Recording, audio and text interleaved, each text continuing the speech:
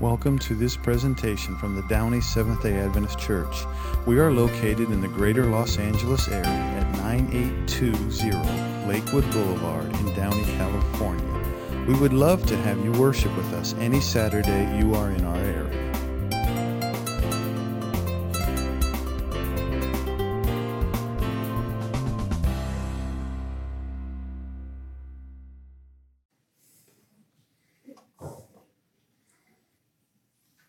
Hi again. You're getting to hear from me a lot today, sorry. We've been talking about the book of Joel. And Pastor did the first 2 weeks. I get to do the third week, which is the best week. So Pastor gave me the good week, amen. And just in case you missed the first 2 weeks, you're just joining us for the first time today, or maybe your short-term memory is shot, let me remind you what happened in the first two parts here. We don't know when Joel was written. Somewhere 800 to 400 years before Christ is our best guess. A lot of scholars put it about 835. We just don't know. We do know it was later because he quotes a lot of other people. You can see on all those scrolls, those are all people that he quotes in his book. So we know it was after a lot of those other things. We also know that Joel was a Bible scholar because he quotes all of these things. And he kind of assumes that the people who are reading this book are also scholars. And he also doesn't tell us what Israel has done wrong. A lot of times we have this, Israel sins, God threatens them or punishes them, they repent, lather, rinse, repeat, right? Over and over and over again. And this time, we don't know what Israel did.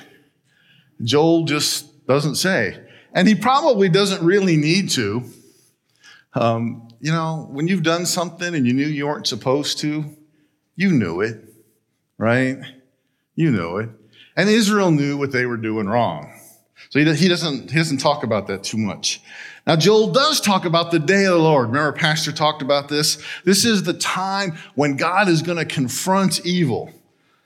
Egypt and the plagues is one example of a day of the Lord. But he also talks about at the final time when God will confront evil at the end of the world. And in chapter 1, Joel talks about the swarm of locusts that has come in and ravaged the land, right? I don't know if you guys remember in Africa, a couple of years ago this happened. There was a huge swarm that went across Africa and just destroyed massive amounts of crops and food. It's a real hardship on the people, right? There's nothing to eat.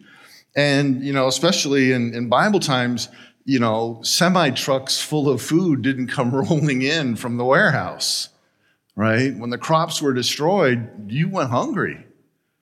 This was a pretty bad thing. And Joel calls for the people to repent, and he leads the people in repentance, and he himself repents. And then in chapter 2, Joel kind of switches and he talks about the future day of the Lord, when God is going to confront evil. And here the book starts getting a little bit prophetic because he's talking about Israel's near-term future, and he's also talking about the end of time. So we start seeing a little bit of prophecy here in this book. And he talks about another swarm of locusts coming in. But this time it kind of becomes obvious that he's not just talking about bugs, because he starts using military terminology of beating your plows into spears and swords and your pruning shears into spears and battling and talking about military things. So we believe that he's probably talking about God's army or an army that God is using to act, okay? And here, Joel talks about something very powerful, and he talks about rending your heart. Now remember, when people would repent in Bible times, what would they do? Rip their clothes, rend their clothes, right? And Joel says, don't just rend your clothes, rend your heart. Don't let this just be an outward thing. Let this be an internal thing. Really mean what you are doing here and saying. Very powerful. And that's where we get to the topic of today, mercy in the Old Testament? Question mark. Because a lot of times we don't think of mercy in the Old Testament, right? When we think of the Old Testament, what do we think of? Right? God's vengeful, and he's just waiting to smite people. It's like he's a kid with, a magnifying glass, tormenting bugs on the ground, And God's just waiting to pour out vengeance on you. It's like somehow fire and brimstone is building up in heaven, and God needs to have a fire sale every once in a while and get rid of some of it. Right? No, I don't think that's how it works. But sometimes that's kind of the way we view it. In chapter 2, Joel quotes Exodus 34, which is where the Israelites make the golden calf, right? Remember that story? And he says, God is gracious and compassionate and slow to anger and full of love. And somehow Joel has come to the conclusion that God's love and compassion is greater than his wrath. Now, this is a pretty profound thing to think about, okay? Because remember, mercy is different in the Old Testament than it is in the New Testament. In the Old Testament, when you commit a sin, what happens? Something dies, right? You transfer your sin to the animal pays the price. The wages of sin is death. And I think everybody who lived in the Old Testament understood that in a way we will never understand that. Today, mercy and grace is easy peasy. Hey, I got mercy and grace, good, yay, woo. Right? And we just kind of accept it. So it was really different for them. But somehow Joel comes to the conclusion that God's mercy is more powerful than his wrath. The story is told about a woman who approaches the great commander Napoleon. And Napoleon had sentenced her son to death by hanging for a crime he had committed. And this mother comes before Napoleon and says, I'm pleading for mercy for my son. And Napoleon says, well, but your son committed the crime, not just once, but twice. And she goes, I know, but I'm pleading for mercy for him. And Napoleon said, but he doesn't deserve mercy. And she said, yeah, that's what mercy is. He doesn't deserve mercy, but that's what I'm asking for. And Napoleon said, I will have mercy. That's what mercy is. Something you don't deserve. Appointed to you by somebody over you, some sovereign power over you. God, a police officer, a judge, a ruler, whatever it is. When you don't have control over it, and it's given to you. See, mercy is not based on what we do or on who we are. We're so great. I pay tithes. Woo, That's not mercy. Mercy is because of who God is. So, Joel again leads the people in repentance. And in Joel 2:18, God was filled with passion for his land and took pity on his people. And he said he was going to do three things. Pastor talked about this last week, so we're not going to go through this quick. He was going to defeat the invaders. He was going to restore the land, and his divine presence was going to be with people and be accessible to everybody. God says, I'm going to chase away the army. I'm going to build your land up, and I'm going to dwell in the temple, and I'll be among the people again. This is great news, right? Who wouldn't want this, right? Kick those stupid Romans out of our land or whoever it is at this time, and let's get back to being restored and better. Now, in the very end of Joel chapter 2, and why don't you open your Bibles with me to Joel chapter 3, because we're going to start that right here. But in the very end of Joel chapter 2, God's talking about his filling the temple, being there with the people, and when God's Spirit is with the people, it'll transform them, and it'll allow the people to be the way they're supposed to be. And I've always wondered if this was talking about what happens to the church in the first century in the book of Acts, when we really seemed to live the way we were supposed to. We took care of each other. We sold stuff to help support other people. And I wonder if this is looking forward to that kind of an existence. And now we get to Joel chapter 3. And the second part of this has to do with kind of the locusts or the invaders. And Joel is pretty clear that this is like the violent nations that come to invade Israel. Let's look at Joel chapter 3. We're going to go like verses, well, we'll just go for a while here. Starting in verse 1. In those days and at that time, when I restore the fortunes of Judah and Jerusalem, I will gather all nations and I will bring them down to the valley of Jehoshaphat. Now remember, Jehoshaphat means the Lord judges. So he's going to take them down to the valley where the Lord judges. Okay? And I will put them on trial for what they did to my inheritance, to my people Israel. Because they scattered my people among the nations and divided up my land. And they cast lots for my people. And they traded boys for prostitutes. And they sold girls for wine to drink. Yuck. Right? Bad stuff's going on here. Right? Verse 4. Now what have you against me, Tyre and Sidon, that you and all the regions of Philistia? Are you repaying me for something I have done? If you are paying me back, I will swiftly and speedily return on your own heads what you have done.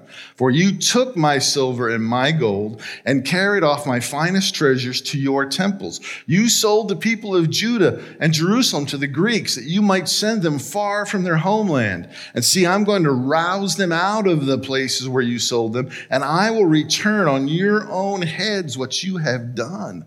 I will sell your sons and daughters to the people of Judah, and they will sell them to the Sabians, a nation far away.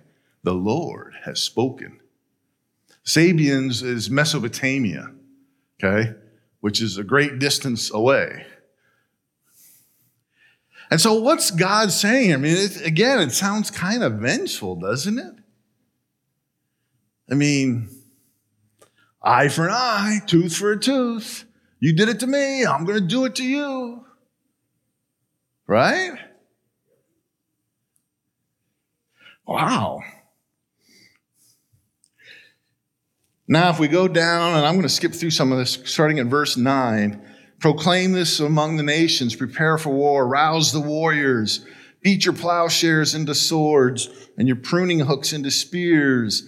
Come quickly, bring the warriors, right? So we get this very war mentality, the call to battle. Now, let's look at verses 14. Verse 14, multitudes in the valley of decision. For the day of the Lord is near in the valley of decision. The sun and moon will be darkened, and the stars will no longer shine. We recognize that, right, as a prophecy of what happens at the end time. The Lord will roar from Zion and thunder from heaven, and the earth and the heavens will tremble, and the Lord will be a refuge for his people and a stronghold for the people of Israel. So here we're talking about what's going to happen to Israel in the near term. God is going to return his people and pay back the nations that have done evil to his people. But we're also talking about the end of time, right? And what's going to happen at the end of time. So both things are going on here. And God's saying, there's going to be a time when we're in the valley of decision. And the multitudes are going to be in the valley of decision. And I am going to judge them. It's going to happen, right? Does that sound like a fun day? Depends on how you think you're going to get judged, right? If you think you're innocent, maybe. I remember going to traffic court once years ago. I thought I was going to fight this ticket. I was going to win. That stupid cop didn't deserve to give me this ticket. I get to traffic court, and I'm watching the police officers come in before it starts, and they're talking to the judge and the people in the court, and they're friends with these people. They see them all the time, right? And the police officer going, "Hey, Judge, how's it going? How's your wife? Yeah, we're going to see you at the party next week. How are your kids doing in school?" And I'm like, I am screwed. Because there is no way the judge is going to believe me over his friend. Right? Fortunately, my officer didn't show up that day, and I got off. But only because he didn't show, I think. Right? Yeah. Right? And so this judgment sounds horrible unless you think you're innocent. Right?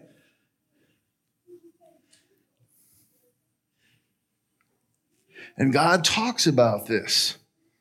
And the third part here, we're going to come back. We're going to talk a little bit more about that. But in the third part, the last part of the chapter, Joel 3:17-21. This is covering how God's going to restore the land and renew us. Joel uses promises from Ezekiel and Zechariah. On and on it goes. So let's read this together. It says, "Then you will know that I, the Lord your God, dwell in Zion, my holy hill, and Jerusalem will be holy. Never again will foreigners invade her. In that day, the mountains will drip new wine, and the hills will flow with milk and honey, and the ravens of Judah will run with water, and a fountain will flow out of the Lord's house, and will water the valley of acacias. And Egypt will be desolate, Edom a desert waste, because of the violence done to the people of Judah, in whose land they shed innocent blood. Judah will be inhabited forever, and Jerusalem through all the generations. Shall I leave innocent blood unavenged? No, I will not. The Lord dwells in Zion." Okay? Now look at that in verse 13, the end of verse 13. It says, "A fountain will flow out of the Lord's house, and will water the valley of the acacias," right? Before, God said, "I will be in my temple, and my presence will be in the people," but you had to go to the temple to experience God's presence. And now he says, it's not just you have to come to the temple, it's going to flow out of the house of the Lord and water the valley. God's presence is going to be everywhere, not just in the temple. Okay? Very important. And so we kind of end with God's mercy and grace bringing justice and renewal. And we overlook this book so many times because we tend to think that this is it's just gloom and doom and punishment and lather, rinse, repeat, right? How many times does Israel go astray in the Old Testament? It's like an uncountable number, right? It's something like the national debt. It's a number that's too big to comprehend, right? And we just think this happens over and over and over again. But what if we looked at that a different way? Let's take, for example, a small child who's maybe like 1.5, 2 years old, right? Just getting mobile, walking around the house, learning the rules of the house, right? And, what are little kids doing, right? I want to touch, I want to feel, I want to grab. And there's certain things in the house you can't touch, right? And mom or dad says, don't touch. Don't touch. Don't touch. 55,000 times. Don't touch. Don't touch. And one day that kid, touches, mom says, don't touch. And he looks at mom and he goes, right? And what's mom do? Mom applies some discipline, right? Now, do we call that mother vengeful? No. She had mercy. She told him 55,000 times not to do it. But eventually, the day of judgment comes, right? Eventually, it comes. And we don't say that mother is vengeful or how horrible she is. In fact, we applaud her and say, hey, she applied some discipline. The kid's going to learn now, right? Maybe. There are some kids that take more discipline than others. And if we look through the Old Testament, we can see this happen over and over again. Let's take the story of the flood and Noah. We know that story, right? And the Bible says the people thought only all evil all the time. But Noah finds grace in the eyes of the Lord. And God says, Noah, build an ark. And right there, we see God's grace. And we can look at that as God's judgment on the evil, but it's God's grace. Because God could have chosen to deal with this in a whole bunch of different ways, right? God could have just whisked Noah off the earth, put him in heaven, destroyed the earth, and put Noah back. And the people on the earth would have gotten no warning. God could have said, hey, Noah, check your backyard. There's an ark out there with animals in it. You ought to get in that. It's going to rain tomorrow, right? And the people on earth would have gotten no warning. God could have made it so Noah's farm floated. I don't know. God could have done a lot of different things that would have given the people no warning. But instead, he told Noah to build an ark, and it took him over 100 years. And that was 100 years of mercy to people who only thought evil all the time. And the Genesis story doesn't tell us that Noah preached to them. But 2 Peter does. And says Noah was a preacher of righteousness for 100 years. That's mercy. That's mercy, right? Egypt and the 10 plagues. We could look at that as God's justice, or we can look at that as God trying to be merciful. I'm telling you, right? That's when mom starts counting, right? Gonna count to 3, right? And God starts counting. It didn't have to go all the way to the 10th plague. God was trying to show them mercy, right? God sends Jonah to Nineveh to warn them. I mean, we could go on and on and on, and nearly every single story in the Bible, in the Old Testament that we would look at, we could see God's mercy if we were looking for mercy instead of vengeance. Doug talked about Micah 6:8. Love mercy. We should be looking for God's mercy first, okay? A couple quick texts I want to just go through. You guys know these texts. Hebrews 13:6 says, Jesus Christ is the same yesterday, today, and forever. If God is merciful in the New Testament, what does that mean about the Old Testament? He was merciful, right? Psalms 33:11 says, but the plans of the Lord stand firm forever, and the purposes of his heart through all generations. If God stands firm forever,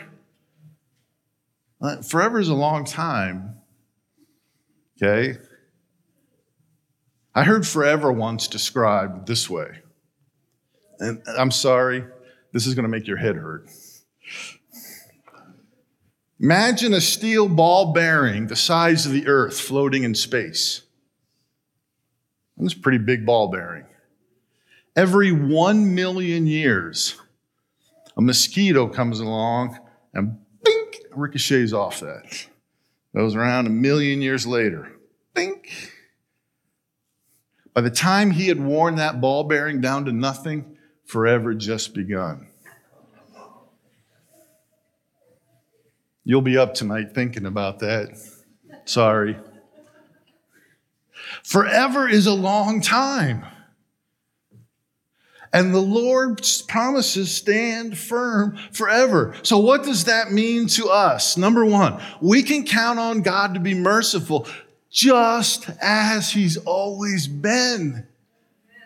God is not some evil, mean God in the Old Testament and some lovey-dovey God in the New Testament. It's the same God. It's the same God. And this is the most amazing, crazy, unbelievable, ridiculous news you can imagine. We can count on God to be merciful. And sometimes we just take it for granted. I'm going to be talking to Pastor. We should do a whole series on mercy.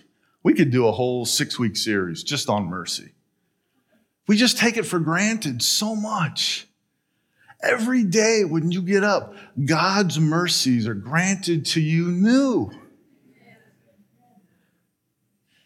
That's just mind-blowing, right? And, if you think, you struggled with something and just can't get rid of it, just struggling with it, it's just too hard.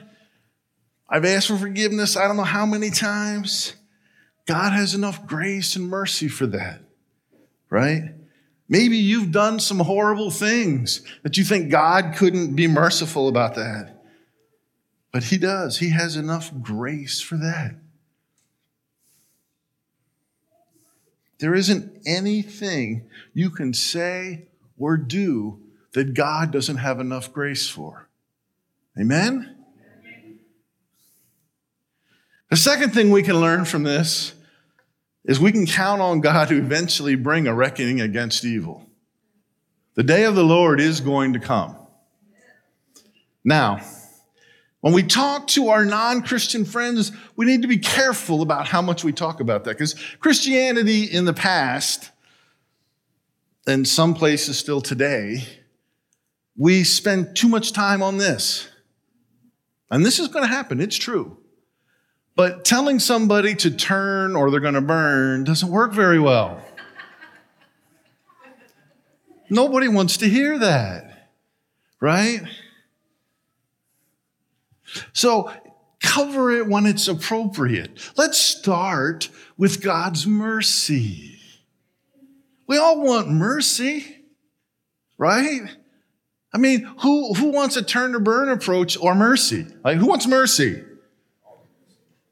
Some of you didn't raise your hands. Who wants mercy? Amen. We all want mercy, right? We all want mercy. Reflection. Have you accepted God's mercy and made a decision to be a Christ follower? Maybe you've been coming to this church a long time and you've never actually made that decision. Maybe it's your first time hearing this, either here with us or online, and you've never made that decision. Make that decision today. Don't wait. There's a card in the pew in front of you. Take that out. Write down on that you made a decision. Drop it in the offering or hand it to me or pastor. We want to pray with you and talk with you. Maybe you've made that decision. You've been a Christ follower for like 50 years now. You got it nailed. Remake that decision today, right? Every day we need to make that decision that I want to take God's mercy and I want to accept that. See, because we don't know when the day of the Lord is coming. But it could happen to any of us at any time, right? Life hangs from a tender thread. And if that thread ends for you one day, it's your day of the Lord, right? So, I want to encourage us to do that. If you want to be a Christ follower, take out a card, let us know. We'd like to help you and be with you on that journey. If you want to renew that, take out a card and let us know. We want to be with you on that. And our challenge this week is look for opportunities to be merciful. Look for times to be unfair, as Douglas would say, for people who didn't deserve it. That yahoo that's writing a check in front of you in the grocery line for 2 items. Be merciful. Be merciful, just as God has been merciful to you. Let's pray. Heavenly Father, help us to understand the full impact of your mercy. Help us to really, Lord, accept that and understand what that means and understand how awesome that is and how much we need to tell our friends and family about that. Be with us now this upcoming week. Help us to be merciful. Help us to show that mercy to other people. Help us to be just a little bit more like you. Be with us now. In Jesus' name, amen.